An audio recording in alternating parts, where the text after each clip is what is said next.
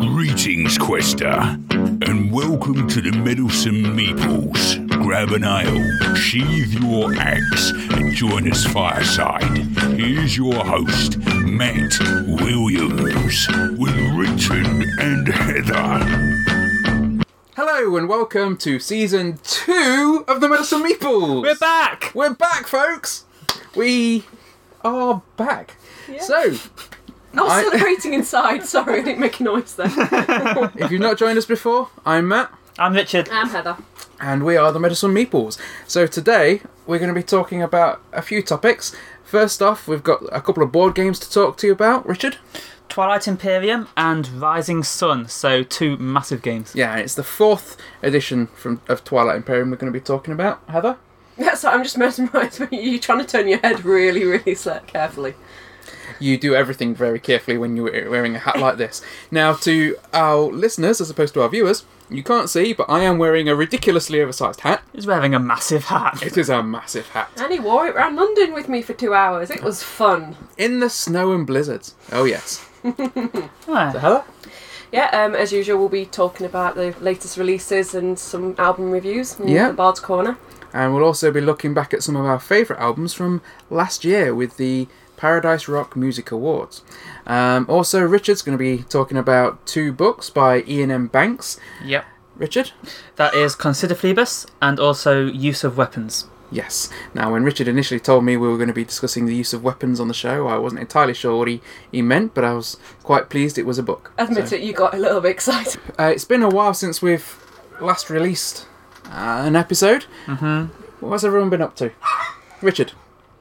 Well, various things, but what I've been doing lately a lot is Metal Gear Solid 5, which I've really been enjoying, especially the Fulton device, which is where you... it's like where you attach a balloon to somebody and then they float up in the air and then get grabbed by a plane. But in Metal Gear Solid 5, you can do that all the time. Like on the others, you can tranquilise a guard, just put him to sleep in a very humane way and then just hide the body. But this one, you Fulton the device him out. I don't know, when you say hide the body, it does sound sinister. Hide the sleeping body of the person. Then he can wake up later and go about his day. Put the sleeping man away, that's what you do. Yeah, or yeah. woman, and it could be either. Yeah, and then... So that does sound more sinister. Yeah, in this one, though, they go flying up into the air because you use the Fulton device, and you can hear them go, "Wah!" and then the hat falls down. And then you actually give them a job later. They actually go work You be nice at your to people base. with hats, okay? Yeah, I mean, that would be straight off. Yeah, that wouldn't survive. Advertisement for that. Yeah. We are a hat-friendly programme. Keep it hat-friendly. We're having to become hat-friendly because of what you keep doing. Yeah. We're very accepting. We are very accepting, yeah. So, We're just getting attacked there. Heather? We've been painting some miniatures, haven't we? Yeah, We've we've painted a lot of new board games. Oh, they're amazing. Yeah. Scythe ones. Yeah, working They're on really some cool. minis for Scythe at the moment. I got to play Twilight Imperium for the first time. Yeah. That was pretty Yeah. cool. Because we were always playing it when we were away at different places and you never got to join in, No. did you? But we Yeah, got me to and do Matt that. get to play it. Poor Heather. Poor Heather. I may have come in last, but I did pretty well. You did well, especially for your first game. Yeah, we had our anniversary, didn't we? We went away to London. That too. We got some good presents. Yeah, we got to have a wander around Camden where I got this particular hat. It was a Camden magical Market. day. It was a great... It actually was, because it was like... It was when we had the really bad snow, when the beast from the east came in, and we had a lot of... We just basically went into Camden Market and then came out and it was just a blizzard. You know, it was. We kept trying to take a selfie of the two of us together while we were there, because we were child free for the first time in ages, and as you do, as you do, and Selfie time. selfie time. Yeah. Obviously, no kids. I've definite selfie. There's only 2 of us for once. I got, good for everyone in. we were both wearing hats. Heather was wearing a hat. I was wearing a hat. It was a perfect time for a picture. We had all the snow. It was romantic. It was hat beautiful, anniversary. scenic. Camden Town, if you've not been there before, great place, by the way. And Gloomy chips. kept trying to take this selfie, but we couldn't keep our eyes open because the the snow was driving the wind. The wind was driving the snow so fast into our eyes. It was painful to have your eyes open. Just looked like we were really judging everybody. Yeah, that's why you were so angry. We were really suspicious. Yeah, it's like we're really angry. Yeah, we were just suspicious of everything. Fact a lot of conspiracies and especially with that hat. The food in Camden Market was incredible. We got to go to a gig as well, didn't we, in Islington while we were there? that was brilliant. We saw Scarlet Aura, who were really great. Singer very much like a little Doro. Very, very talented. We were stood far away though, so yeah. Well, everyone looks small if you stand away far enough. Beast in Black, which were fantastic. Yeah. Got to meet the lead singer as well, Iain, after the show. That was cool. And Rhapsody, one of my Grail bands, a band I've always wanted to see live. We got to see them for their 20th anniversry and their farewell tour. So you did a load of Bard's Corner stuff. We did a lot of Bard's Corner stuff. So we have to cover that now. Yeah, we're going to have to talk about that. And they were just mind-blowingly good. They did my entire favourite album, and then all the other songs. I was saying to Heather, they did every song that I wanted them to see. I wanted them to do. So that was just fantastic. You must have known it was your anniversary. So that was amazing. Yeah, yeah. It was like it was my own personal show. If the only thing that would have made it better is if Fabio or Luca had been wearing one of these hats. Yeah, that always makes every day better if someone's wearing that hat. Yeah. So, other than that, it's largely we went on a family holiday, didn't we, to Centre Parks with family and friends, which was cool. You're just always thinking of more stuff. Yeah, that was We're great not as fun. boring as we thought. No. Well, that's good to know. Yeah. Spent most of February, to be fair, just decorating in the house and remodelling. I got to knock some walls out with a massive hammer, which was very therapeutic. Oh yeah, that's the real reason why we're only just back now. Yeah. Well, the thing is, once you knock a wall out, you start wandering around looking for other walls to knock out, and it just escalates. You took the floor up. Yeah. Yeah. Things escalate from there. So a lot's happened at Meatball headquarters, and this is a rubbish headquarters.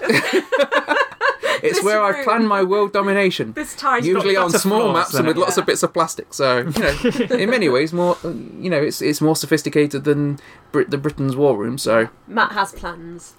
So many plans. So we're back. We hope you enjoy the show. Thanks for sticking with us. We'll see you in a few minutes. Hello and welcome to the Quest Report, where this week we are talking about a massive game. It is Twilight Imperium, the 4th edition, which we finally have been able to play, and Matt's going to tell us about it. Yep, and I'm going to preface this with a little disclaimer. Yeah. We haven't been paid for this, that's not the disclaimer, but Twilight Imperium 3 for a number of years has been my favourite game because of its epic scope, the way it handles combat and politics, and exploration in a way that a lot of other games just don't. And I really enjoy all those different elements of the game. The trading really matters, whereas it doesn't in a lot of games so much. Can be a bit added on, can't it? Yeah. Whereas TI3, to me, was just a perfect blend of those various elements. And I love how deep the game was. Although it took a lot of time, you didn't feel like it took a lot of time because you just lost yourself in the excitement of the game. You just realise it's dark outside, you're hungry. There's wolves howling at the moon. But TI4, once I'd played it for the first time, automatically surpassed that. There was one thing that I didn't think it did as well as TI3. Right. Everything else I thought it did better. So I'll start off with that one thing. We're not just going to be comparing it all the way through this review, just in case you're not familiar with that. I just want to talk about the one thing. Yeah. But in TI3, you had these little exploration tokens so that you could use as an optional rule. So it wasn't... You didn't have to do it, but you could do it. And you had these little tokens that you'd mix up, shuffle up, put face down on the different planets. And then as you landed on a planet, you would reveal this token, and maybe you got some resources that your troops found there. You might find some locals that would resist your landing, and your troops might be wiped out by some gas cloud, or you may have to fight to try and take control of that planet. Yeah, all sorts of things could happen. Unknown things on the planet. It could just be a safe planet with nothing. You just turn it over and it's a blank token. I did enjoy that when we did the 3rd edition. Yeah, even though it killed all my guys sometimes that were landing on the planet. But it added to that feeling of exploration, didn't it? Yeah, and exploring the unknown as you drop troops on the So planet. you're not just fighting the other guys that are sitting around the table with you. There's also something in the game that's a threat. Yeah, and actually Star Trek Ascendancy does that quite well with the exploration tokens and the possible civilizations you're going to encounter. Send all the ensigns down to die. Yeah. Well, if they're going to put on a red shirt, they've got it coming. Especially when it's the wrong series. So Yes, there we go. It was their own fault. Yeah.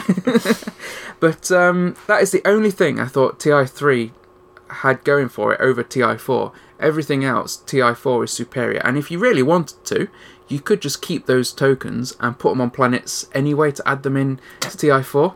Yeah, just don't tell them to be that. Yeah. Don't tell the game designers. You could do this. Yeah. Maybe it's a possible future expansion. Who knows? It could be. FFG are not really known for wanting to make money out of expansions, are they? No. No. I mean, that's just sad. Some people just want to make money. But everything else, it seems to be improved on, and it feels like the game's been streamlined in a lot of ways. For example, just even the way they do the player cards, okay? You've now got 2 sheets that you use. One will talk you through the different phases of the game and allows you to control your tactic, fleet and strategy tokens. You kind of put them together, don't you? To keep your trade goods. Whereas before on TI3 it was all in one bundled space. Okay? Right, yeah. Also, what this does differently, on the back it gives you your starting units on the back of your player sheet. That used to be on the front of the sheet in TI3, sorry, but obviously you only need that right at the beginning of the game, so it's now on the back with all the Keep lore. turning it over and scattering all the pieces. So now, as soon as you start, you just turn it over, everything's in one place. There's nothing on this sheet that you don't need. It's just made a little bit smarter. One thing I like about it as well is now you've got your pictures on the front of your player sheet to help you easily identify which of your various ships are what type. Because there was a lot of them. There is a lot, and particularly if you're not familiar with the game, you might be thinking, oh, what's a cruiser? Which one's a destroyer? Which one's a dreadnought? Which one's a carrier? Whereas it's not good for a general to be thinking that. Admiral would be thinking that. Admiral. There you are. But I demoted myself after the game. Hang your head in shame, Richard. But all of that is there. It's easier to keep track of. And what's quite smart about it as well is that with the technology cards, because you used to get upgrades for your ships and you'd have them next to your player sheet. You keep having to now, look at them. when you get the upgrades for your ships, you just cover up the one on your main player sheet. Yeah, so you kind of modify it as you get more advanced. And it just helps keep everything more organised and easier to get your head around, as I say, if you're not too familiar, because it is a big game in scope, so there's a lot to take in. Yeah, so we all have this placemat in front of us and put things on. And it made everything a lot simpler. The other thing that I really like about this is the tech tree. Now, the tech tree for the previous Twilight Imperiums could be a little bit convoluted at times, because you'd have to get very specific tech cards to then be able to unlock other tech cards in the tech tree. And people used to have apps on their iPads and stuff like that to try and help keep track of where they are, because otherwise you're constantly flicking through your tech deck going, okay, well, what can I build? I've got this and I've got that. Yeah, I think I just what asked will that you allow or me something. I mean, just consult with the enemy about what I can build. Which I'd always give you an honest reply. But this time, instead of having to have very specific technology, whether it's anti-mass deflectors or something like that, you now, every tech is coloured. Yeah. So you've got your red tech, yellow tech, green tech, and blue tech. Yeah, and as you look at a tech card, it will have, like on the bottom right hand corner, maybe a green insignia or a yellow insignia, and that means that's one towards the cost of buying another tech with that colour. Yeah, so rather than needing specific technologies to lead to another one, you just might need 2 reds and a yellow. Yeah. And if you have them, then you can build that next technology. Yeah. And it just makes it more streamlined, a lot easier to get your head round, a lot easier as you're going through because you want to build a new technology, but you're not necessarily sure which one to build. It allows you to much more easily go, oh, I can build this, I can build that, I can build that. And it speeds up gameplay time because of that. It makes it easier to get your head round. There were quite a few things that sped up gameplay, I thought, even though it still took all day. But that was with 5 players. Yes. And it's still, I think our playtime was probably 4.5, 5 hours, and that included breaks for food. Yeah. Yeah, and breaks for reading rules and working out what we were doing and stuff, which happens sometimes. Yeah. You always encounter some kind of weird situation. But anyway, everybody knows, if you know anything about Twilight Imperium, that it is an absolutely massive game. You do have to set aside a whole day to play it. It's not a games night, it's an event, isn't it? It's an event. That was a day. And we had been planning it for a long time to be able to do that. So it's a great way to spend Christmas Day, isn't it? Was that the day? I think it was around there. That, yeah. Which is like the fact that we can still remember all this that happened. That was the last time. That was the last time we've had a chance to play it. Yeah, but we can still remember so much about it because it was so great, and we've got all these things. So I'm not sure if we have to describe just something about the rules anyway. It's all about space empires anyway. Yeah. I mean, we build the galaxy out of tiles. That happens at the start of the game, so it's a different galaxy each time. We each have our home planet, and then we explore from there. Yeah. And each planet will have resources, and it will also have some influence as well, which is the political kind of power, like how much clout you have to be able to vote on different things. And basically, it is a very, very detailed game about running your own space empire. And there are victory points, aren't there? But there are. You get them in so many different ways, though, that there's so many different ways to win. You were the Emirates of Haken. Yep. How you say it? Which we all called them Hakan. Okay, Hakan. They're the lion ones. Now the lion is always what you see on the front of the box. Yeah, Aslan. But the way they actually play, they were a bit more like Ferengis, weren't they? So they're like the lion Ferengis. Yeah, they're the trading part of the empire. So Matt had loads of trading abilities and stuff, and it was really good. Like, do some trading with the Emirates. It felt like the trading really actually mattered. As I say, some games I've played with trading in it, it doesn't feel like it particularly matters that much. It's just, okay, you're going to have this and I'm going to have this off you. With this, it really did feel like I was able to use that and influence people around me because I had so many things I could trade with. Yes. So, like, I was able to trade not with anybody at the table, not just my neighbours, but it meant that I could sort of influence people maybe not to attack me because they'd want to trade with me on the next round. Which is how global trade helps to revert wars. So we've seen it in action in this game. So yeah, you were the Emirates of Hakan and I was the Universities of Jonar, which a lot of the time, especially in the other games, other editions of this is kind of who you want to be. And I was glad that I got this. We did it randomly, didn't we? We kind of like dealt them out, and I was really happy to get these. I was actually hoping to be the Universities of Jalmar because they start off so close to building a war sun, which, if you're not familiar with this game, is kind of the equivalent of a Death Star. Yeah, and in this edition, they look amazing. Yeah, they're like in two little pieces that you stick together to make the mini. That is one of the things I wanted to mention. Obviously, for some people, aesthetics aren't going to be particularly important as theme and gameplay, but the actual components for this. The ships and everything look a lot more sleek than the older editions. They just zip around the galaxy. Yeah, they just look better. I mean, if you compare them side by side, they've not really hugely changed the model, but everything just looks a little bit sleeker, a little bit more clean cut in the way. Obviously, molding techniques and things have come on a lot in 20 years from when the game first started, and even since the third edition came out, it's improved a lot. And it does reflect in the quality of the components here, but you are still going to be able to recognise, if you're familiar with TI3, you're going to be able to go, oh yeah, that one's the Dreadnought, that's going to be the War Sun, that's the Destroyer, etc. Yeah, it just looks better made. Yeah, and like you said before, you've got the little pictures here, and so you can easily see kind of what stats it has and how far it can move and things like that. So the way that those stats work is, for example, in combat, it'll give you a number for hits, and everything above that number scores a hit. So, for example, your Dreadnought hits on a 5 or above, and you're using 10-sided dice. So, effectively, with a Dreadnought, you've always got a 50-50 chance. In fact, slightly more than 50% chance. You've got a 60% chance of hitting on a D10. Some of them not so good, like your Destroyer, which only hits on a 9, but it gets to make the anti-fighter barrage before combat begins, which is very good because, without getting too technical, fighters effectively soak up enemy damage. So it's a good way of meaning that your hits really count for more. Yeah, so you take out the fighters with the anti-fighter barrage, and then when you're rolling the die, then those hits are going to go on the big ships after that. So, yeah, that's a good tactic for combat. There wasn't that much combat when we played it. There was towards the end. There were several massive fleet battles. Yeah, between you and Heather. And Carolyn. And Carolyn. Yeah. There was... I had Sam on one side, didn't I? We didn't really scrap too much. We were quite friendly neighbours. We were trading a lot.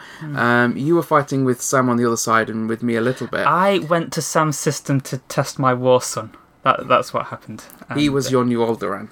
He was Alderaan, yeah. Which I felt quite bad about. Towards the end, though, there was some real epic space battles. Because I was being attacked, because as it got close to me winning, Heather and Carolyn both attacked me quite a bit. And there was quite a lot of strikes from my fleet onto them, and they were attacking me as well. And it was... Well, they were near you. I wanted to attack you because you were so close to winning, but there wasn't that much I had to do. You did attack me not long before that, though.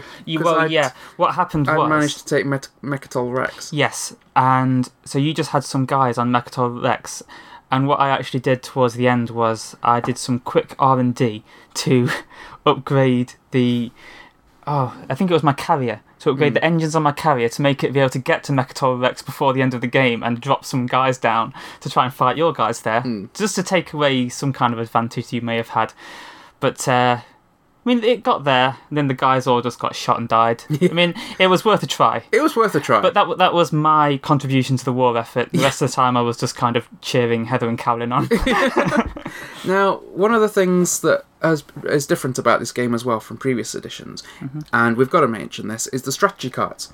Now, the way the game works, at the start of every round, you're going to be drawing strategy cards, and they are very, very important. For one thing, they dictate the turn order for that round, with numbers from lowest going to high. And secondly, they give you abilities. Now, each one of these has a primary ability which you can use, and they're always very good, as well as a secondary ability which other people can do if they spend tokens. So, for example, let's take one. The technology card. Now, this is number 7, so this is one of the lower ranks, which means you're going to be having to go later in the game, but it allows you to research a technology for free, and then you can spend 6 resources to research one more technology. So potentially 2 technologies there, one of them free. A secondary ability allows other players to spend 1 token from their strategy pool and 4 resources to research a technology. So there's a good benefit for you, which is typically free, with an optional secondary one there to spend, and then something else that other people can do for spending. Yeah. And these you can't pass until you've used your strategy card. Yeah, because you've picked your strategy at the start. You have to actually do the strategy that you've picked at some point. And you can take actions without using a strategy card, but you have to use them on your turn. But it's this is what I love about this game, is that everybody, you can kind of decide, well, my thing is doing okay for technology at the moment. I think I need to do some trade. So then at the start of that, you will pick the trade strategy. Like, for this turn, my strategy is trade. Yeah. And obviously you do other things, but that is your kind of special ability you have for that time. So the ones that there are leadership, diplomacy, politics, construction, trade, warfare, technology, and imperial, which is a bit of a weird one. And that has been changed from the first one, because in TI3, typically you just took that and you got a point, which meant broken. Yeah, it would break the game, because people would just keep grabbing that, and then maybe on the next turn they'd get the leadership one, so they could pick first next time and then go for the Imperial one again. Now, that did break the game. In one of the expansions for TI3, they brought out a new set of these cards, and this reflects the that expansion. This is the one that works. This is the one that works, and with this one you gain a point if you control Mechatol Rex. Yeah, so there not just for taking that, so you can still score points off that, and it is a good one to have. But as soon as you go to Mechatol Rex, usually everyone goes for you. So which we did, and it was fun. I enjoyed it. It was fun. But all of these cards, there isn't a bad one, and this is one of the things I like about the game. There isn't a bad choice here, because everything you do is going to be good. So, for example, warfare. which is 6. So again, it's a lower. You're not going to be going first. Remove one of your command tokens from the game board, then gain a command token, and redistribute any number of the command tokens on your command sheet. Now, what this means is that you can do something that no one else can do, because once you activate a system to do something in it, you put a command token on it. You can't do anything else in that system again. You can't take ships out of that system, but this allows you to do that, which means you can make a lot more movement, for example, because you can bring ships into a place, take your command token off and move them out again, so you can travel further. It allows you to do a lot more production in an area. It allows you to have more battles in an area, and it is brilliantly named as the warfare one because it just allows you to do a lot more. Yeah, that's the thing. It's not obvious why that has something to do with war. Yeah. Taking the command token away, but it does mean you can attack twice and move your ships further where other people can't. Yeah. So, yeah. And then you've got politics, which is number 3. Choose a player other than the speaker. That player gains a speaker token, which means you can then draw 2 action cards as well, and you can alternate some of the agenda decks. So this is a very useful one. It means that you're going to have more clout when it comes to using the politics cards. The diplomacy one means that you can choose a system except Mechatol Rex and stop anyone from attacking you in that system. And there's just every single one of these gives you something really good. So even if you are maybe the last one to choose, you're not going to think, oh, well, I'm just going to have to take this one. It's a dud, but it's all that's left. There's always going to be something good that you can do. And it allows you to play to the strengths of your faction because you can pick one that pairs well with your faction. I kept picking the technology one because I was at universities and I was doing research. And then because I was picking that, other people got to do some as well. They just had to spend some resources. Because that's the other thing. If somebody does take the one that you wanted, when they use it, you can spend a few resources and use a secondary ability, which is normally almost as good. Yeah, but it's just like a less powerful version of the main one, isn't there? Yeah, so it's not like you'd be completely stuck. Yeah. So, the strategy part is one of my favourite bits, and it's always fun, like, looking at what everybody else picks, and you think, I kind of know what they're going to do now. Combat's really straightforward. Dice rolling. And there are cards that you can use that will you can play to affect combat as well. But all of that is very simple and very straightforward. I say it is still a big time hog. You will need a day to play this if you're going to have more than 3 players. But what else were you going to do that day? Well, I mean, would you rather play TI4 or do something else? I mean, it's going to be TI4. This dangerous. Yeah, this is a brilliant successor, in my opinion, to TI3. It does everything that I would like a new edition to do, in that it improves on the original in every single way. I'm going to keep my little tokens for exploration, though. But other than that, it improves on everything. It looks better, plays better, streamlined, easier to understand. I have to give this one a huge recommendation. It is my new favourite game, TI3. It was nice while it lasted, but you've been replaced by a newer, younger model. And, accept your fate. That's a nice way of putting it. Accept your fate. But it's still here. It's up there. It is. That's because I haven't decided whether to sell it or to keep it for component parts. Well, keep it for your exploration. TI3, you may end up being scrapped for spares, but... It gets worse. Yeah, well, it's not looking good for Heather. I loved this game as well. And, I always did love the whole universe of it as well, because I was reading the lore compendium for the few weeks before we played it. So I borrowed this because I wanted to kind of get really into all the story of it and everything, to really understand what they were actually doing. I mean, it does add to a game if you've got a good bit of fluff and lore to go with it and story, and you understand better why things are happening. Yeah. Why the races are built the way they are. And TI4, when it came out, it had the lore compendium to come with it. You also, on the day it was released, you could get like a deluxe hardback that had all the gameplay, the FAQ, and the lore inside it as well, haven't you? Which is nice. And it's handy to have that because it meant that you could take away the rule books and read it, and I could read it beforehand. So we'd both had a chance to read the rules before we played. I think that's why I was able to read it beforehand. Yeah, and I like it when you've got got that option. I think every game should come with 2 rule books. Yeah. And every game over a certain scale should come with 2 rule books. You know, Splendor and Ticket to Ride, they barely need a 1 rule book. So No, they don't. But yeah, it did benefit from having that second rule book. But as I say, huge improvement on TI3. If you like science fiction, if you like area control, if you like strategy games at all, then to me this is an essential game, but don't expect to play it that often. That's it. If you didn't have it here, I would probably not know about it. But I would also, I would like to have my own copy of this, but like it's unlikely that I'd have enough time or space to play it. Like I realise how big a table you need for this, and how much of a day, and it's like I just want to keep coming around here and playing your copy of it. And, so it is a great game, and it is probably one of my favourites. It's just the fact that it's so difficult to find enough time to play it, but it's well worth it once you do. So there we are. We're giving TI4 a massive Meddlesome Meeples recommendation. It's the most meddlesome game I've ever played. I've got to say that. It is. So there we are. Stay meddlesome. Well, that was fun. Let's carry on with the show. The Meeples alive! There is a game from Cool Mini or Not. They call the Rising Sun. Nice. This is the second time we've actually...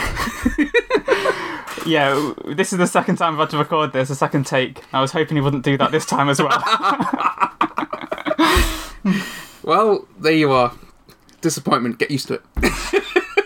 But we weren't disappointed in this game. No, we loved this game. Now, we liked... This is the third, isn't it, in the series of games, so to speak. You've got, first off, Chaos in the Old World, then Blood Rage, and this has been described by Eric Lang, who designed the game, as the spiritual successor to Blood Rage. Have we talked about either of those games on the podcast? No. We just play them all the time. Those are games that are just there for our enjoyment, really. We don't share them with the world. Personal use. All right.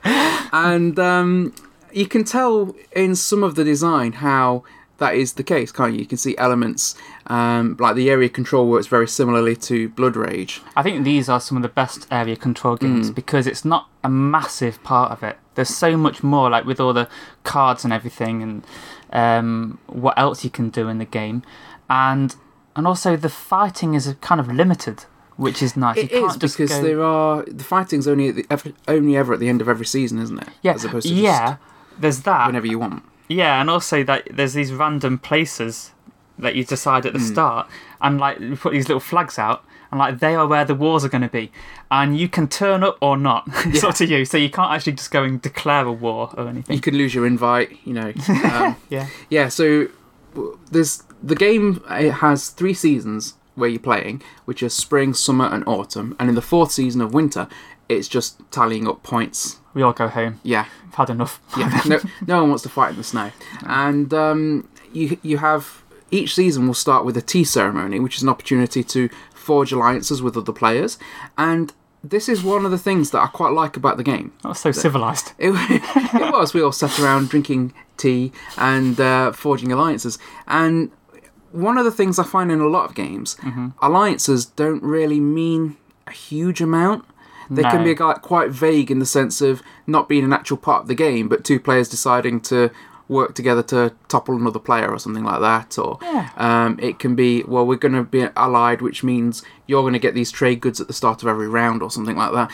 And this actually makes it a lot more interesting because you've got your different actions that you're going to play through the game, which are political mandates.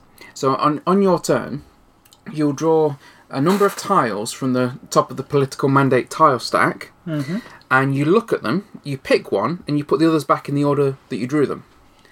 And that will give you your action for the round, and other players can do it as well. It's basically, this is what everyone's going to do now. So, for example, there's like the marshal.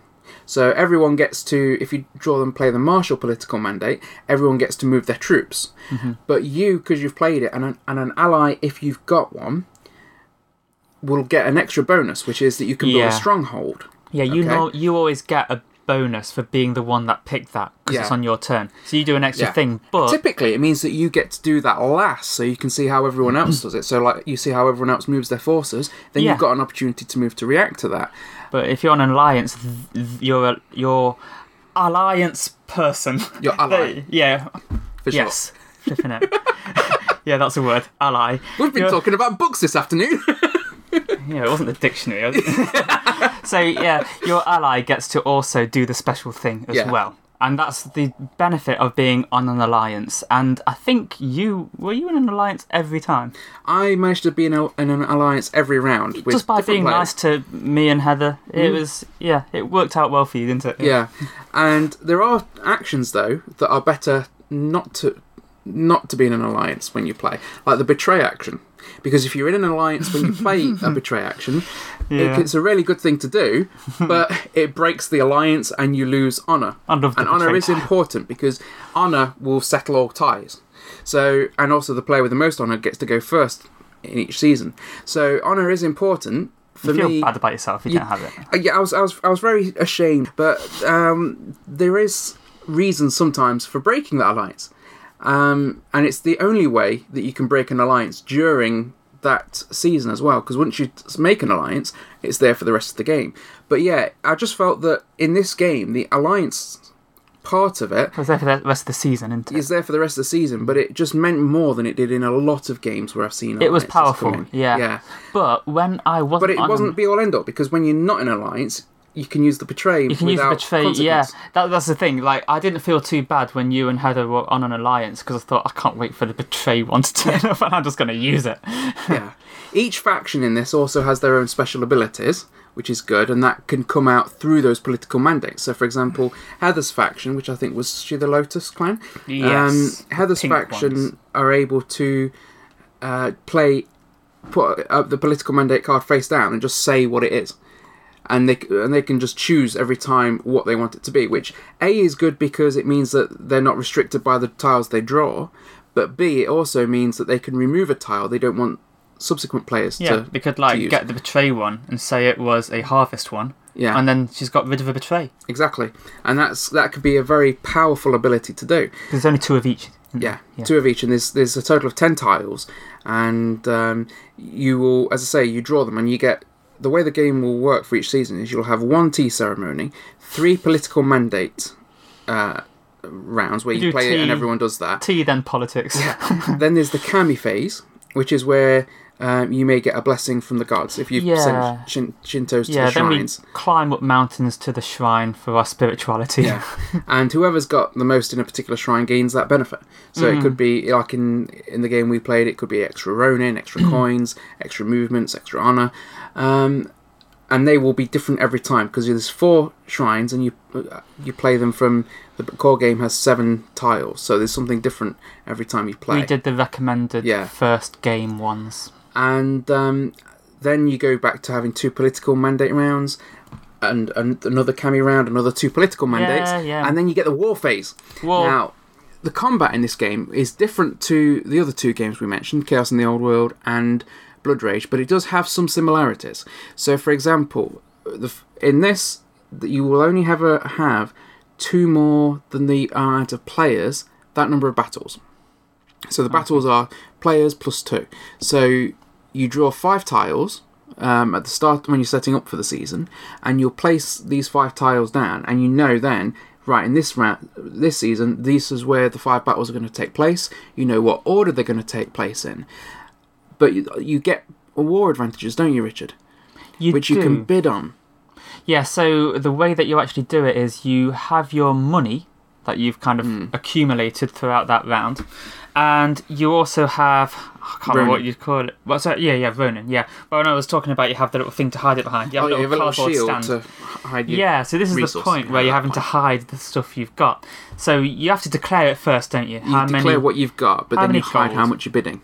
And how many Ronin, which are little tokens for little mercenary guys that are going to help you in that war. And then what you do is you just assign gold to the different strategies that there are in the war, which are going to happen in a set order. It goes from left to right. The first one is ritual suicide seppuku, which I did because Matt was going to win this war kind of thing. But then when we revealed what we'd done, all my guys had killed themselves in an honourable fashion. Seppuku, it's called. They had done that. And then the next one is take hostages. So if you have had bid more gold on the take hostage one than the other person, you get to take one of their figures as a hostage. And didn't you take my dragon hostage, or Heather did, or something? That was good. I had a big dragon figure that was, Of course, the advantage of that is if you take a hostage, then you gain a victory point from the player that you've taken it from, and they lose a victory point. So that's always worth doing. Yeah, that's pretty good. And then there's the higher Ronin. So you've already declared how many of these little Ronins you have, but whether or not you get to hire them is if you have put the most gold on that. In other words, the mercenaries are going to come fight for whoever's got the most coin. That's it, basically. And then that is the point where you decide the battle. So it's just, there's no dice rolling or anything like that. It's how much force you've got in that territory at the end of that, which is very much like Chaos in the Old World, well, not Chaos in the World, Blood Rage, and a lot of other games, how much force you've got in that territory left after all this has happened. Yeah, so it's like it's like how much force you have. The others will, the losers get kind of killed, don't they? They get taken away, go back to the reserves. It's mostly based on how many on the number of figures you've got, because some of the monsters will have different strengths. They'll count as different force, and they've normally got an ability. But your normal little figures generally just count as one force. My Earth Dragon could make one character run away I had and go to a different one. Dragon worth 5 force and things like that. So that was great. So after the battle's complete, the next thing is Imperial Poets, and this is basically how many victory points you get at the end, or whether you will get them. So if you put gold on that and you've put the most gold, then you get a victory point for every figure that's been killed in that battle. So basically, whether you've killed them or not. Yeah, that's it. Whether they could have been yours or somebody else's, but it's like you paid the poets to write the story of that battle, so you get to write the history basically. So the first part of that battle is the seppuku, which we mentioned, when a player might bid on that and then kill all their own figures. Which would give them victory points and honour for each one they kill. It's a very honourable thing. Even though they've killed their own guys, you can get victory points for that. Yeah. So you just write a different story at the end. Yeah, it's fine. So having gold on that really helps. So what happens is you each assign gold onto these different strategies there, and then you reveal at the same time. Then you go through them and see who won each thing, see the results of the battle, and see everything. Now the person who, what you have to do is the person that loses will put take away all the gold that was on there and then put it back in the reserves. That gold is gone. But then the winner does not put their gold back into the reserves. They give it to the loser. They give it to the loser as war reparations. Yes. And that's an amazing aspect. That is a great thing that really balances this out, I think, because you kind of go into a battle, particularly if it's one of the first battles of that season, you don't want to put overwhelming amounts of coins down, because if you do, you're going to then give that coin. You're probably going to win, but you're going to then be giving those coins to the other player. Now, if you're looking at it and you're thinking, well, there's going to be 5 battles this round. I've got 3 battles against player B, let's call them, and don't call your wife player B.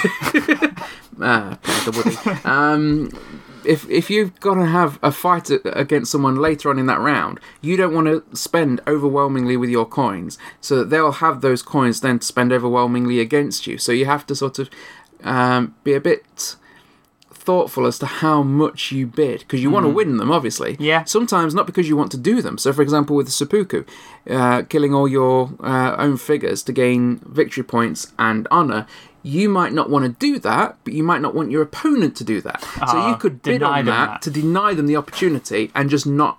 You don't have. Yeah, it always says may on all these things. It's optional, but you basically win the option to do that. So you could bid heavily on that, so your opponent can't wipe their forces out. And you will see when you're quite overmatched, that is quite an appealing option. So then to have someone deny that, it's like, no, you don't get to kill yourself. I'm going to kill you. Don't take that away from me. You know, it's quite a powerful scary monster option. that I have. Yeah. Some You're of them going are to feed my freaky. dragon. Yeah, there's one with like a tree and some of them are quite weird. There's a lot of skulls and some of them have heads, and there is a tree that just has heads on it, and that is I don't like that one. No, that was a little bit weird. Yeah. We didn't use that in the game. But I do think that the combat in this is very interesting. Now, I say you're not going to have battle every round, and if it's just you and an ally in area, it's just whichever of the two of you with the highest force will take that You all token just that shake round. hands and then just talk each other out of seppuku. Yeah, and it is quite important because if you get these different territory tokens, you get bonuses at the end of the game for how many different tokens that you've got. Yes. And that can be up to 30 points, which is quite a lot in this game.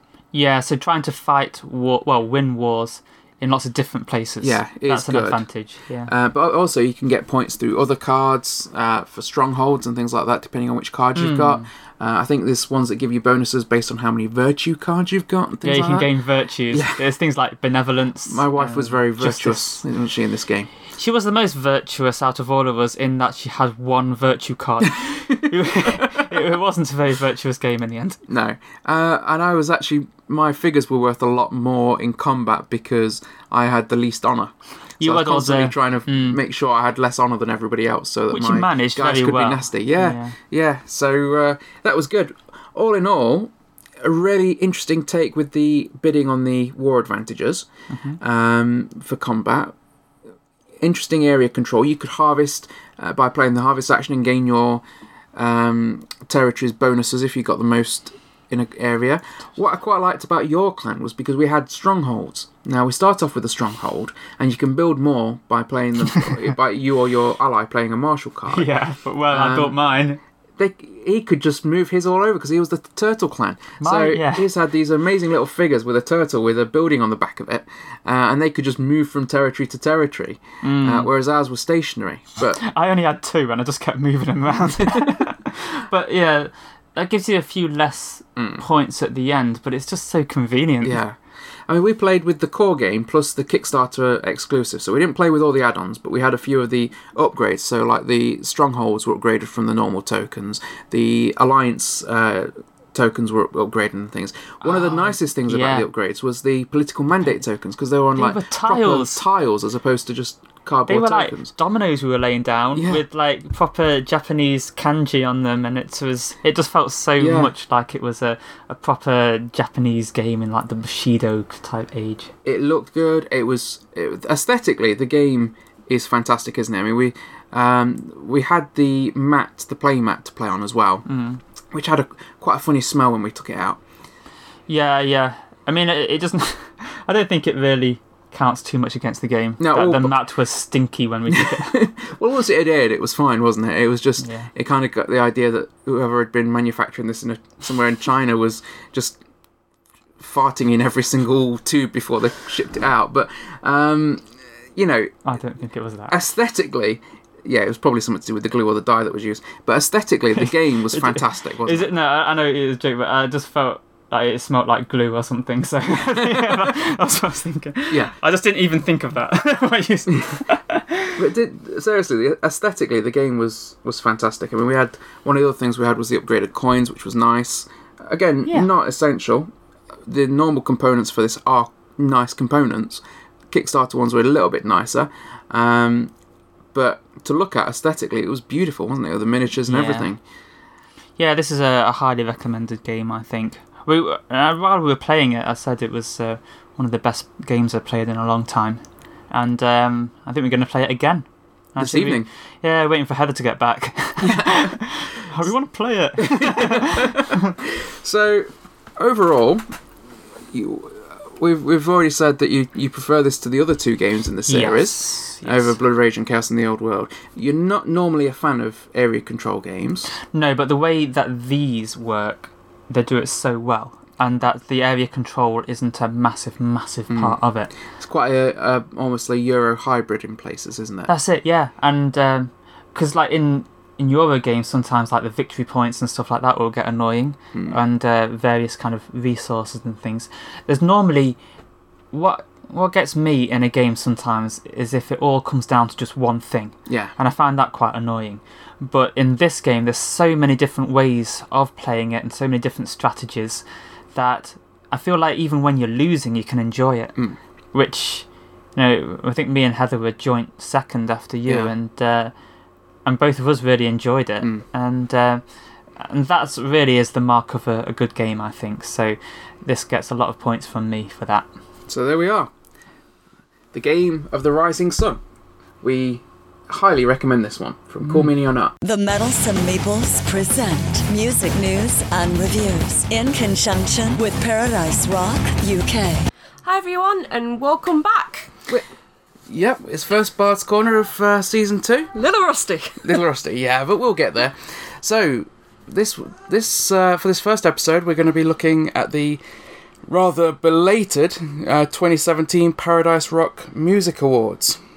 So we've got a number of different categories that we're going through that we're going to award to bands, albums, vocalists. So Heather? Yep. So first off, we've got the best album of rock. Yep. So the best rock album of the year. We're awarding 2 categories for the best album. First one's going to be rock, and then coming up, we'll be looking at the best metal album of the year. As well as the best female-fronted album of the year. So the first category, as Heather says, is the best rock album of the year, and this one we've awarded to quite an early contender from the year, Eclipse, for their album Monumentum. I'm sure you remember very well. Yeah, they'll listen to them quite a lot, don't we? We still do, really, don't we? Yeah. We still have that album on very regularly. It's a fantastic album with songs like Vertigo and Never Look Back. It was the first 10 out of 10 that we awarded last year, and it still, at the end of the year, kept that status of the best rock album that we'd heard for that year. It was just so energetic. It was a real powerhouse of a rock album, and very worthy of the excellent reviews that it was given, not just by Paradise Rock, but by rock magazines and websites around the world. Yeah. So huge acclaim for that, and very well deserved album from Eclipse. Yeah. And in the next category, we've got best album metal. Yes, the best metal album of the year, and that award goes to Beast in Black. Now, that was a very good metal album, new band, fronted by Anton, well, not fronted by Anton, but Anton was behind that album from Battle Beast, and it was a very unusual metal album, wasn't it? Some quite almost classic type of metal songs. One was definitely a bit techno. Yeah, there was like a techno-styled song there. It grew on you, though. Yeah. I found it did grow on you. At first it seemed a little bit weird in the middle of the album, but it definitely grows on you the more you listen to it. And I think one of the reasons it stood out to me as the best album of the year was because it sort of experimented a little. It wasn't just an out-and-out metal album. It was metal, but it tried some different things, introduced some different influences that we don't usually see on a metal album. And that's, for me, is why I thought, it worked so well, and why it was very unique. And actually we did see them live at one point as well, didn't we? That was this year, not last year. We saw them live, and they gave a fantastic live performance. Oh yeah, definitely. If you got the opportunity to see them live, it's definitely worth going and having a look. They're really good. Yeah, very good stage show, very good performance. We really thoroughly enjoyed that, but we'd awarded that out.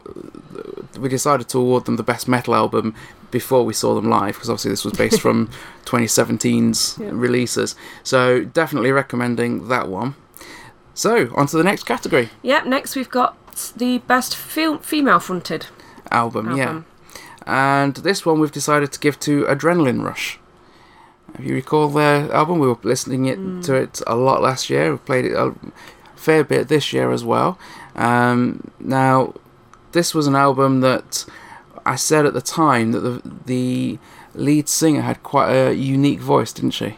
Oh yeah. I remember you saying that. Yeah. I really enjoyed the vocals on this, but there was something about the album that was just, again, similar qualities to the Eclipse Monumental album, in that it had a real energy to the album. Obviously, all the way through, that came through to me, and it was dominated all the way through by the vocals. And I just thought, really, it stood out compared to a lot of the other. I mean, there were some excellent albums all through last year from female-fronted bands, including Martina Riedoff's album. Robin Beck did an excellent album last year. There were a lot of very good ones. Another one I really enjoyed was Angel Wings. So there was quite a lot of competition. I actually had to think about this award probably more than I did any of the other awards, because it was quite close. But I have to admit, I wasn't too worried at first, too fussed listening to them. I know you liked them really, really a lot from the start, but it kind of it's one of those that really had to grow on me. Yeah, I wasn't too worried at first, but I think it is well deserved. It is a well deserved album in the end. Yeah, I mean, there's a song on there as well. I'm a bit funny about my choices in music. We don't always agree. No. I mean, there's a song on there, Breaking the Chains, that really made it onto my regular playlist. Yeah, I do like that song. Yeah. And again, I think that's an excellent one to highlight for the vocals of the album. But it's definitely one that I would recommend. In fact, all of these albums we obviously recommend you to look at as we go through the awards for 2017. So moving on to our next category. Yeah, and we've got Best Female Vocal. Yep, and that one is going to Martina Riedoff. Now, she released a third album last year, didn't she? We Will Align. Yeah. I had the chance to speak to her as well about that, which was fantastic. But her voice was probably one of the most powerful voices I heard last year, and it's very good. Yeah, a lot of the songs on the album really allowed her to showcase that voice as well. I mean, the very first song was just an absolute powerhouse of a track, and if you get the chance to listen to that, you'll notice all the way through she's able to change the tempo, modulate the voice in a really good way. She's able to really bring different aspects of herself out to each different track. Absolutely fantastic vocals. Thoroughly recommend you check out Martina Riedoff's We Will Align. Yeah, definitely. Next we've got the male vocals. Best male vocal. Twice represented on the awards, Iain, and that's the lead singer of Beast in Black. Absolutely incredible vocals, and the range on there is fantastic. I particularly enjoyed Blind and Frozen. Yeah, Blind and Frozen and Born Again from that album were absolutely fantastic. It really impressed me as well how good he was live. So you never quite know if somebody live is going to have the same power that comes through in a studio on an album. It was just right off the album. It was like you couldn't tell the difference really. It was like he didn't need that. You know, sometimes to start off with steady songs to warm up, and he just kind of, I don't know if he'd been practicing a lot beforehand, but he just kind of got on there and belted it out, and it was exactly as you, if not better, as you heard on the album. Yeah, you could tell it was, you know, it was live. It had all the right inflections and everything to say it was live. Because at one point I thought, because as you say, it was coming through so much like that on the album. I thought, is he miming? But he wasn't. But yeah, exactly. He got that same crisp, crystal clear quality that he had on the album, the same sort of power that he had on the album. But you could still tell it was live. But it was better. Yeah, I was thoroughly impressed. So, big shout out to Iain from Beast in Black. Next up, we've got Best Melodic Rock Album. And that went to Kryptonite. I really enjoyed Kryptonite's album. That was very nearly a contender for Best Rock Album of the Year as well. Keep the Dream Alive was a song on there that was absolutely fantastic, and as I say, thoroughly enjoyed that. Be sure to check that one out if you haven't already. And then we've got Best Folk Metal.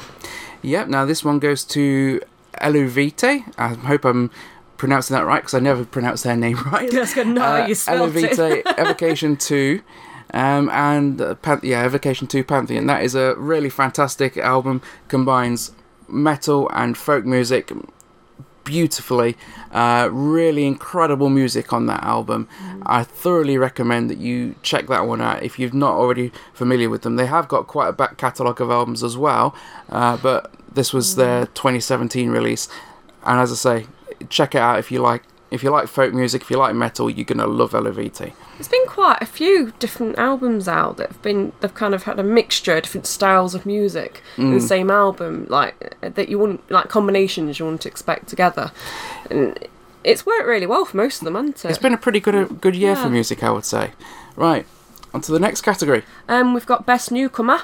Yep, and that goes to the Gibraltar-based rockers Angel Wings, Edge of Innocence. Now, the Edge of Innocence was their first full album. They had released an EP, I believe, beforehand, but really enjoyed them. Female-fronted, really fantastic voice. There's a song on there as well, Lilith, which I absolutely loved, and it nearly made it into the best female-fronted and best vocalist as well, because I just thoroughly enjoyed listening to the album on there, both musically and vocally. If you like female-fronted metal, this is one you definitely want to check out. That's Angel Wings, The Edge of Innocence. Yep. And I like this one. It's called Legend of the Year. Now, this is an award that we give to a band that's had a huge influence on music over the years, a band that's been around for a good chunk of time, and really has released an absolutely fantastic album that year. Now, this one goes to Night Ranger for Don't Let Up, and some of the songs on there, somehow, some way, really do stick in your head. You're Running Out of Time was the other one. Those two songs I had stuck in my head for weeks after I heard them. That was, again, a very early album of the year, but there were some fantastic songs from other long-running rock bands. Another one that really did well was Accept. Accept had a fantastic album out last year. So did House of Lords. Next, we've got Notable Mention. Yep, our notable mention for 2017 goes to Tokyo Motor Fist. Now this is fronted by Ted Poley, and really is an absolutely great album, isn't it? It's my summer music. Yeah, driving. There's some really great songs on there. If you like, if you like Trickster, if you like Night Ranger, if you like Danger. Of course, if you like Danger. Yeah. If you like melodic rock, you're gonna like Tokyo Motor Fist. I've not met anybody yet who said to me they didn't enjoy that album. This is a really good album. Just managed to miss out on being a contender for the best rock album of the year, but only just. It was thoroughly enjoyable. We still put it on regularly now, don't we? Of course, we're both Ted Poley fans, but I think even if you weren't specifically a Ted Poley fan and you just liked melodic rock, I think you'd still really enjoy this album, even if you didn't know who was behind it. So thoroughly recommend that. That's Tokyo Motor Fist with their self-titled album, Tokyo Motor Fist. Yep. And last but not least, Award for Excellence. Yep, now I'll explain what this means. It just felt like it had to be said like that. Yeah. I wanted to have a category that would recognise, really good composition, really good arrangement, really good writing, particularly lyrically, along with, great vocals, great guitar, great keyboards, basically a great performance across the board by a band with, great writing and everything to back that up. And I had to give that one to 10's Gothica. Now, this was one of our 3 albums that we gave 10 out of 10 last year, the other 2 being Eclipse's Monumentum and Beast in Black self-titled album. Have you been setting that up all year just for the point, just for 10 out of 10 for 10? 10 out of 10 to 10 for this one. This is, as I say, an excellent demonstration of writing. Some of the songs on there are fantastic. Lyrically excellent. There's some really beautiful moments of vocal and keyboard composition. Can't really say much more than that. Go check that out. That's 10 Gothica. Yeah, the artwork on that is excellent. What I quite like about the artwork more than anything is the way that it relates to every song on the album. You see, so again, that's something else to go and look into. But we give that award to 10 Gothica for this year. They are our 2017 winner of the Award for Excellence. So, quite a few bands there and albums and singers that we've talked about. If you aren't familiar with them, please go check them out. You can also find out more about them on our website, paradiserock.co.uk, and if you go onto YouTube, of course, you'll find you can listen to some of their songs on there too. See what you think. Let us know what you think. Do you agree with our choices for the 2017 Paradise Rock Awards?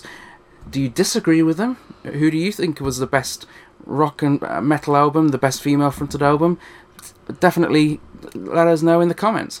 I don't know who you are, but we're the Middlesome Meeples, and it's time to talk about books. A very particular set of books. Hello and welcome to Tone Talk. Now today, Richard is going to be talking about a couple of books actually, but not quite part of a series, but set in the same universe. Yeah, that's basically what it is. Quite separated by time and possibly space. Yeah, this is Iain M. Banks' Consider Phlebas and Use of Weapons. So, Richard, tell us something about these books and why we should read them. Right, well, I wanted to talk about Use of Weapons because that's my favourite one out of the Culture series. That's kind of generally what they call this, because it's about a civilization called the Culture. And of course, when you told me you were going to talk about the use of weapons on Tome Talk, I did worry about where you were going with this. Yeah, some kind of samurai instruction manual. Yeah. So, yeah, this is actually the third one, you could say, but it's not like a normal series where it exactly follows on. It's just it seems like he just thought of another idea for a book set in that universe, and so he did another one. So I wanted to mention Consider Phlebas because that is the first of the Culture novels, and it was the first one. It was the first sci-fi one that he actually wrote as well. So, just trying to see where that was. So I don't tend to think of Iain M. Banks particularly as being a sci-fi author myself. Yeah, because when he doesn't have an M in his name, then it's more just standard fiction, although still pretty crazy. But, it's more the sci-fi ones. He started with Consider Phlebas, and it's about the Culture, but it's a bit of a departure from the Culture series, which is a bit of an odd one to start with, because in this one, the Culture is actually at war. Now, the Culture is a far future kind of utopian civilization where it's basically post-scarcity. The spaceships look after everything. They have these amazing mines on them. And they gather the resources for humankind. Well, basically, but they're not doing it for humankind. They're kind of just doing it... They kind of have their own community, and the humans will live on them and things, and...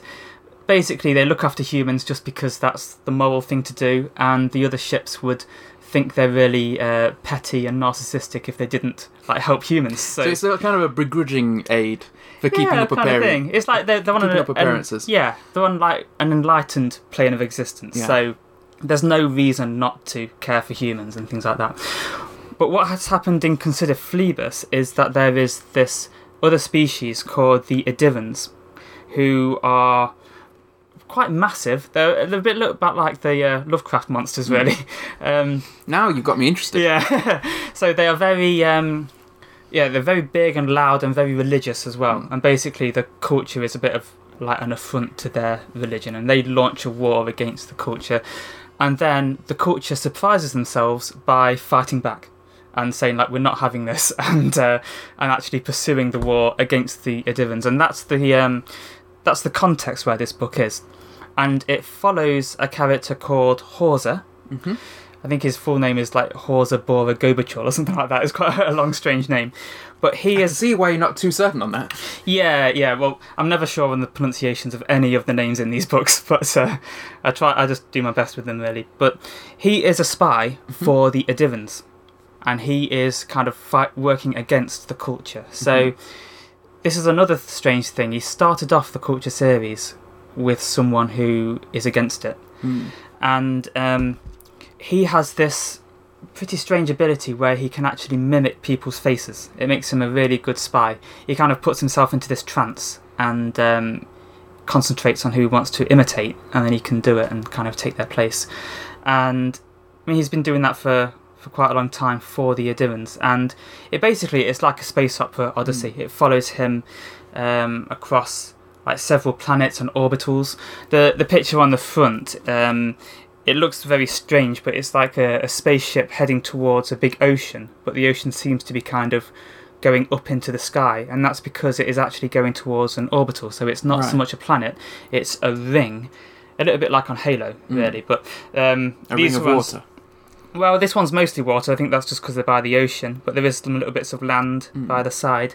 So you can basically get a lot more surface area than you would from a planet. And these have become known as the Banks orbitals, these particular ones. And I think what it is the size of it is enough that as it rotates for 24 hours, you get 1 G of gravity from centrifugal force. So there is a particular size for them to be for that to happen. So it's like an imitation of Earth, but way more surface area and way more places for people to live. So anyway, that's just another thing, and that's what a lot of the culture is actually on. So we've got this character then who can change his appearance as he goes around. Now, does that mean that we're seeing this war from both sides in that book? Is everything from his perspective? It's from his perspective, but he visits so many different places, and there are scenes that are just like what the ships are saying to each other as well, and ships going on particular missions and things. There is a ship in this book, because like occasionally things will follow on from each other in this series, but it's only like tiny threads. But there is a ship in this that, as part of the war effort, has to destroy, I think it's 3 orbitals, which are going to fall into the Idiran's territory, and they don't want them to have them. So this ship needs to actually destroy them. And then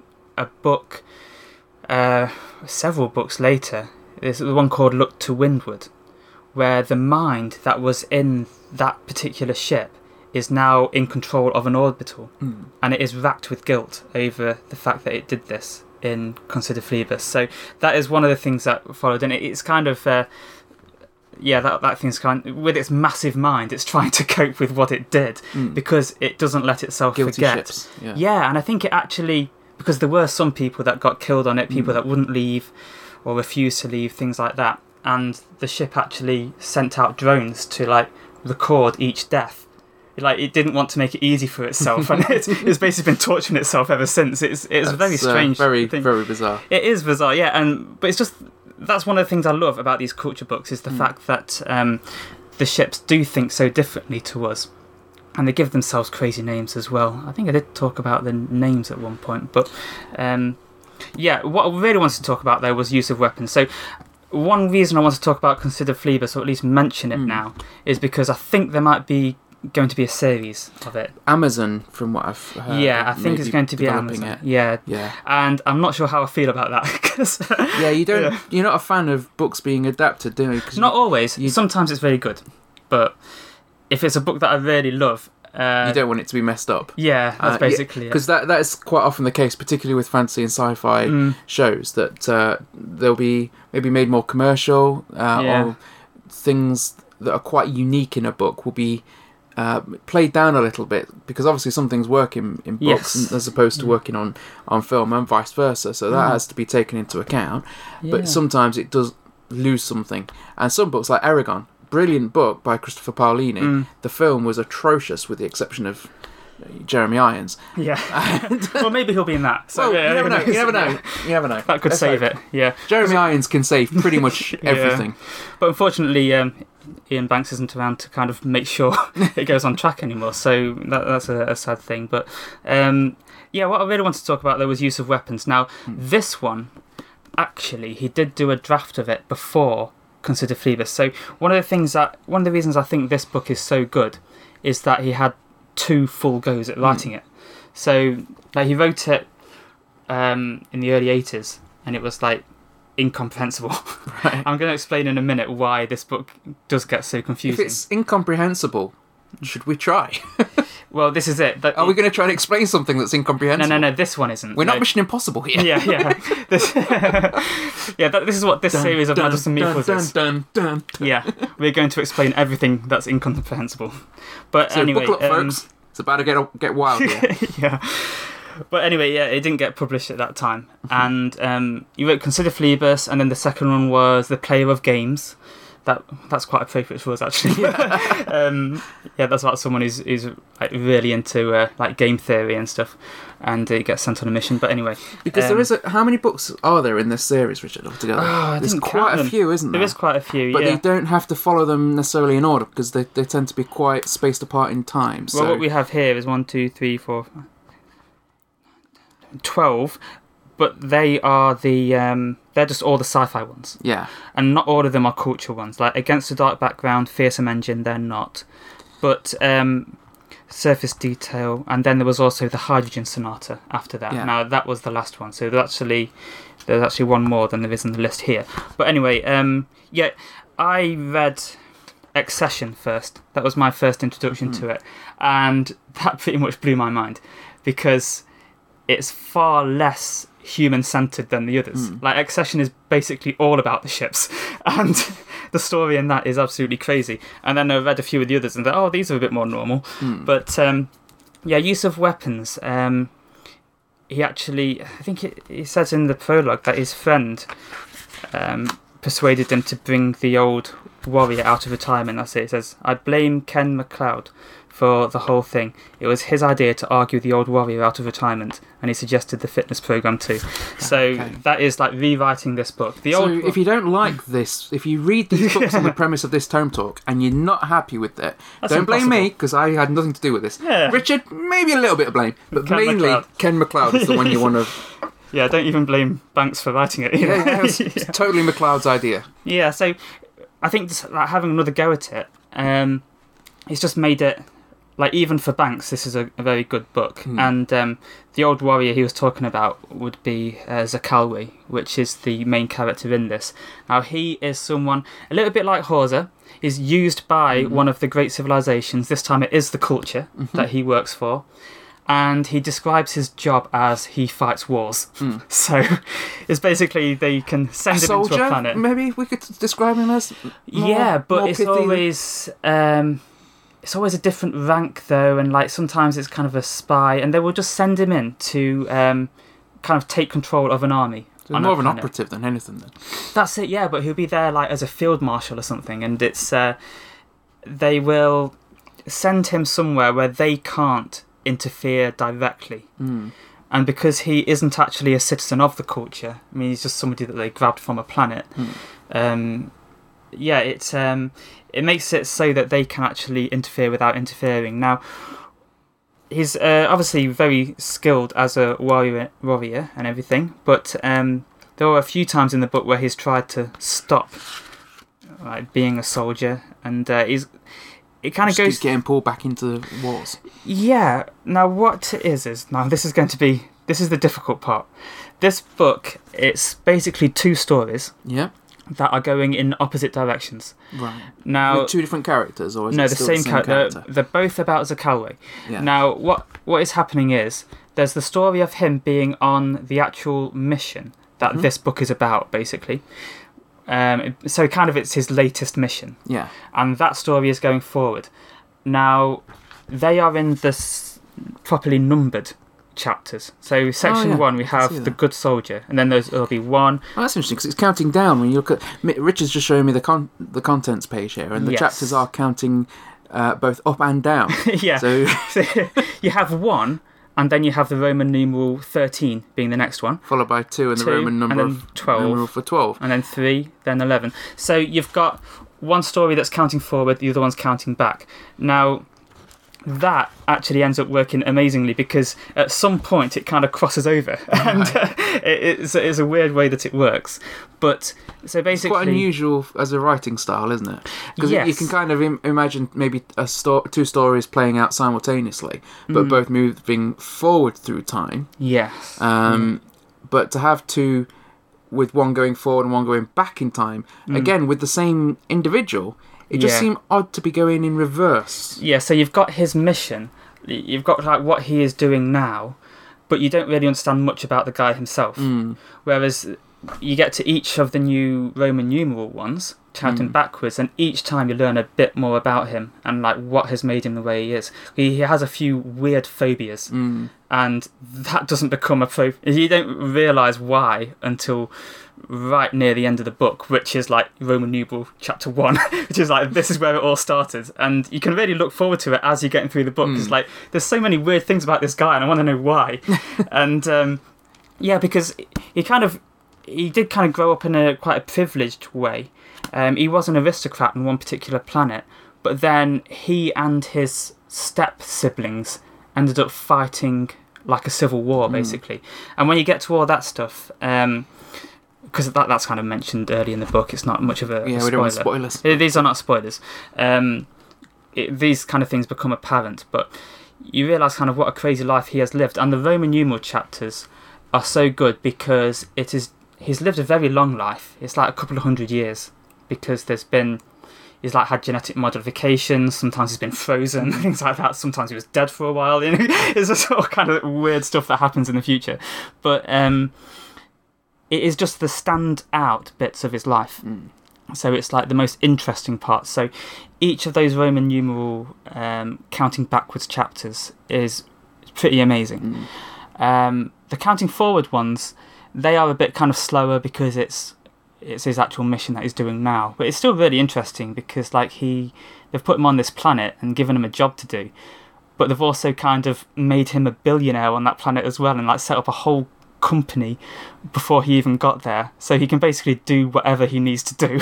And it is a very strange it's just a very interesting way that it happens. Now, a few of the characters in it turn up in other books in various indirect ways, and I just think if you were going to start with a novel from the Culture series, I think Use of Weapons is a good one to start at, even though consider Phlebas is the first one. Yeah. Yes, just because for me, Use of Weapons was one of the very last ones I read. And I thought, what have I missed out on once I read it? But you know, a lot of the others are brilliant as well. They all kind of focus on different aspects of it. So why should somebody pick up Use of Weapons, do you think? What stands out about this book to you? What stands out about it to me is that it is such a brilliant vision of the future. It's very kind of... It just spans so much in time and space, as you were talking about. Yeah. And yet it's such a human story as well. And I think people kind of will be able to appreciate the drama in it, but also a fairly kind of mind-blowing scale of it as well. And the writing style? Witty. Quite unusual, isn't it, as well, with the stories travelling backwards in time. It is, yeah. There is quite a lot of description. Sometimes there'll be like a chapter that doesn't have much speaking at all. Like there was a time when Zakhalway decided he wanted to be a recluse and everything, and that was a very strange chapter to read. But you know, so many different styles just in this one book that it stays interesting. And like I say, Banks has got a good sense of humour. I mean, for a while I wouldn't really read any novels where the author can't be bothered to be funny. So, you know, it just needs a little bit of wit in there as well, even if the story is harrowing, and just so they've made the effort. That's it. If you're going to tell a really dark story, throw in the odd bit of, even if it's dark humour, the odd joke now and then. I love dark humour. I do love dark humour. It feels so healing when you laugh at something like that. Yeah. So there we are, folks. Richard is recommending both of these, but primarily Use of Weapons. Yes, primarily Use of Weapons. And Consider Phlebas, both by Iain M. Banks. So there we are. That's the end of the first episode of Season 2. Thank you for joining us. You be sure to check out our website, meddlesomemeeples.com. You can catch up with some of our different podcasts on there. And in the meantime, we'll hopefully be back in a couple of weeks with a new episode and some new meddlesome views on a whole variety of subjects. Yep, we need to go and read and like play lots of games and stuff, so we've got stuff to talk about next week. It's a hard life. It's really tough. It is. It's hard being meddlesome. Oh yeah, well, for a living. Yeah. There we go. So you can now see I'm wearing the Hat of Infinity for our viewers. And for our listeners, just picture a weird hat with weird stuff on it and you get the idea. And it's not the one he was wearing at the beginning, it's red now, which means the show's over. Yeah, yes. Because less time. Yes, that's it. Gets squashed over time. It's the weight of all the burden of hosting this show and producing this show. At the start, it's full of knowledge, and then it just goes down as you dispense the knowledge. It. Yeah. So here's a task for you between now and episode 2. If you see someone wearing a funky, crazy hat, say hello. If they're like me, they may not have talked to anyone for a while, so just remember, be nice to us quirky hat wearers. Yeah. It's not just a style, it's a way of life. And a symptom. Farewell, Quester, and thanks for joining us. If you wish to avoid the wrath of Grayscarn the Black, then subscribe to our show before you depart. Our fortress is located at meddlesomemeeples.com, or join our banners by rendezvousing with us at facebook.com/meddlesomemeeples, instagram.com/the Meddlesome Meeples, or follow the flight of the mountain bluebird to @Meddlesome Meeples. Until next time, Quester, farewell, and keep thine axe sharp.